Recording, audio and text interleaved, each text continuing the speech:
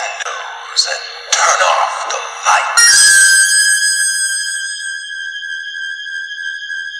Welcome to Michael Myers Minute, where we delve into the 1978 horror classic Halloween 1 minute at a time. I'm your host, Robert Black.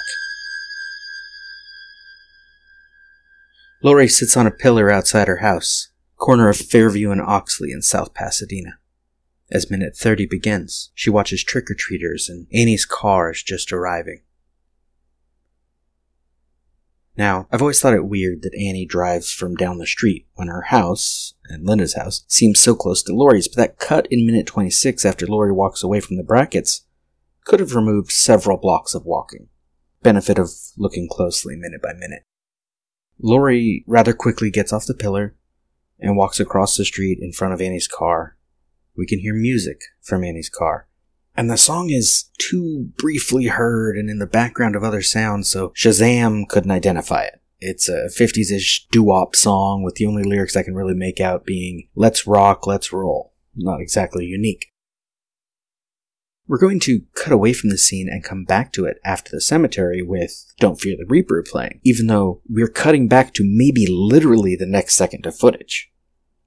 That song is in the end credits. This one, not so much. So I do some extra Halloween Googling without lyrics and learn that this song is by the Coupe de Villes, a band consisting of John Carpenter, Nick Castle, and Tommy Lee Wallace. In Kim Gottlieb's photo book, you can see this band, the Coupe de Villes, played at the rap party, and there's a few photos of them. Annie, hurry up. Lori walks around to the passenger door and gets in. Second 22, Lori throws that quilted coat into the back seat. I guess that is why she does not have it later. She just never grabs it. Interior, Annie's car. Dusk. Annie pulls away from the curb and hands Lori a joint. Annie, we just have time. Lori takes the joint. Second 31, cut to exterior, graveyard, day. But I had a thought today. I was re-listening to Minute 22 with guest Scott Corelli of Dueling Genre, and we were talking about serial killers, or the emergence of popular understanding of serial killers in relation to the timing of Halloween coming out in 1978. The term serial killer can generally be attributed to FBI Special Agent Robert Ressler, who used the term serial homicide in a lecture at Bramshill Police Academy in 1974. This is maybe where the popular use of the term came to be, but the term did sort of exist before. But I actually wasn't thinking about serial killers today, but something else. Something that I'm surprised I haven't brought up yet. Not exactly. For those who don't want to go back to early episodes where the sound quality is far worse, a short version of the story as to why my neglect of the topic is strange. I majored in history as an undergrad, and I favored 1960s radicals, the counterculture, and anti-war movement. So, I'm thinking today, listening to Minute 22, about where Halloween fits not in cinematic history, but American history. I'm thinking of a few things. The crime wave in New York City in the 1970s, the televised nature of the Vietnam War in the previous decade and a half, and violence in the streets that was such a fixture of the American 1960s.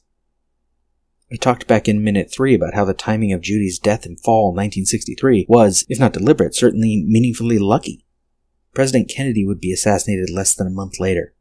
The civil rights movement was underway in the American South, often with violent response, and as Vietnam dragged the country one way, students across the nation pulled back in another.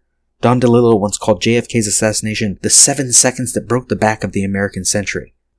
For the people of Haddonfield, Judy Myers' murder at the hands of her 6-year-old brother had already broken something fundamental. Insert images of war on television. Insert images of violence in the streets on television. And it wasn't just the big cities anymore, but small town, middle America, places like Haddonfield. Scott Corelli's link between Michael Myers and serial killers back in Minute 22 is apt, sure. And there's Michael Myers as cosmic horror, force of nature, embodiment of fate, or evil or death. But think about the timing here. John Carpenter was in college right in the middle of the 60s when organizations like Students for a Democratic Society were pushing back against societal programming, against governmental war-making. In 1968, he transfers to USC, and the film that would be his master's thesis became his first feature, Dark Star.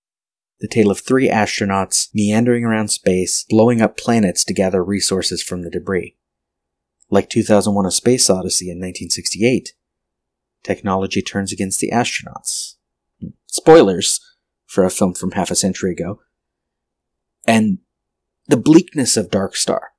It is a comedy, but it is bleak. It is dark. The unending violence of assault on Precinct 13, and the importation of violence to small-town USA in Halloween. It's like a trifecta response, conscious or not, to the violence all over the news, and reflected in more peaceful protests at Western Kentucky University, where Carpenter attended prior to USC. When I spent a month watching and writing about slasher films in my Groundhog Day Project blog, I made the connection between the women's movement as well to the emergence of the final girl concept. Michael then becomes an embodiment of masculine violence, lashing out locally because the most recent war abroad has ended. Michael Myers has so many roles to play.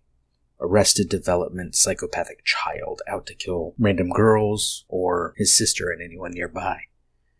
Enda-possessed, Cult of Thorn embraced seasonal sacrificer. Serial killer. Evil. Fate. Death. Now add to that the violence of men. The violence of the 1960s. Of Vietnam brought home. This location is the Sierra Madre Pioneer Cemetery, a small cemetery at the corner of Sierra Madre Boulevard and Coburn Avenue in Sierra Madre, California. 10 miles from 1115 Oxley in South Pasadena, aka the Strode House. Note, at least how the cemetery is set up today, Loomis has just driven up the exit lane. The cemetery has one U-shaped road and it's narrow, so one way in, one way out. From the script. Wide shot of an old graveyard on a windy hillside. Note the wind. A car pulls up on the small road in foreground. Sam Loomis gets out along with Taylor, the graveyard owner. Taylor is a small, officious man in his late 60s. He glances at a paper. Angus Taylor in the novelization, just Taylor in the script, simply graveyard keeper in the end credits. He is played by Arthur Mallet. He has 137 acting credits on IMDb, ranging from Playwrights 56 in 1956 to The Secret of NIMH 2, Timmy to the Rescue in 1998. He died in 2013. Taylor. Yeah, Judith Myers. Row 18, plot 20. The two men begin walking along through the graveyard. And this scene is yet another example of great use of the Panaglide to cover a lot of dialogue in one long take.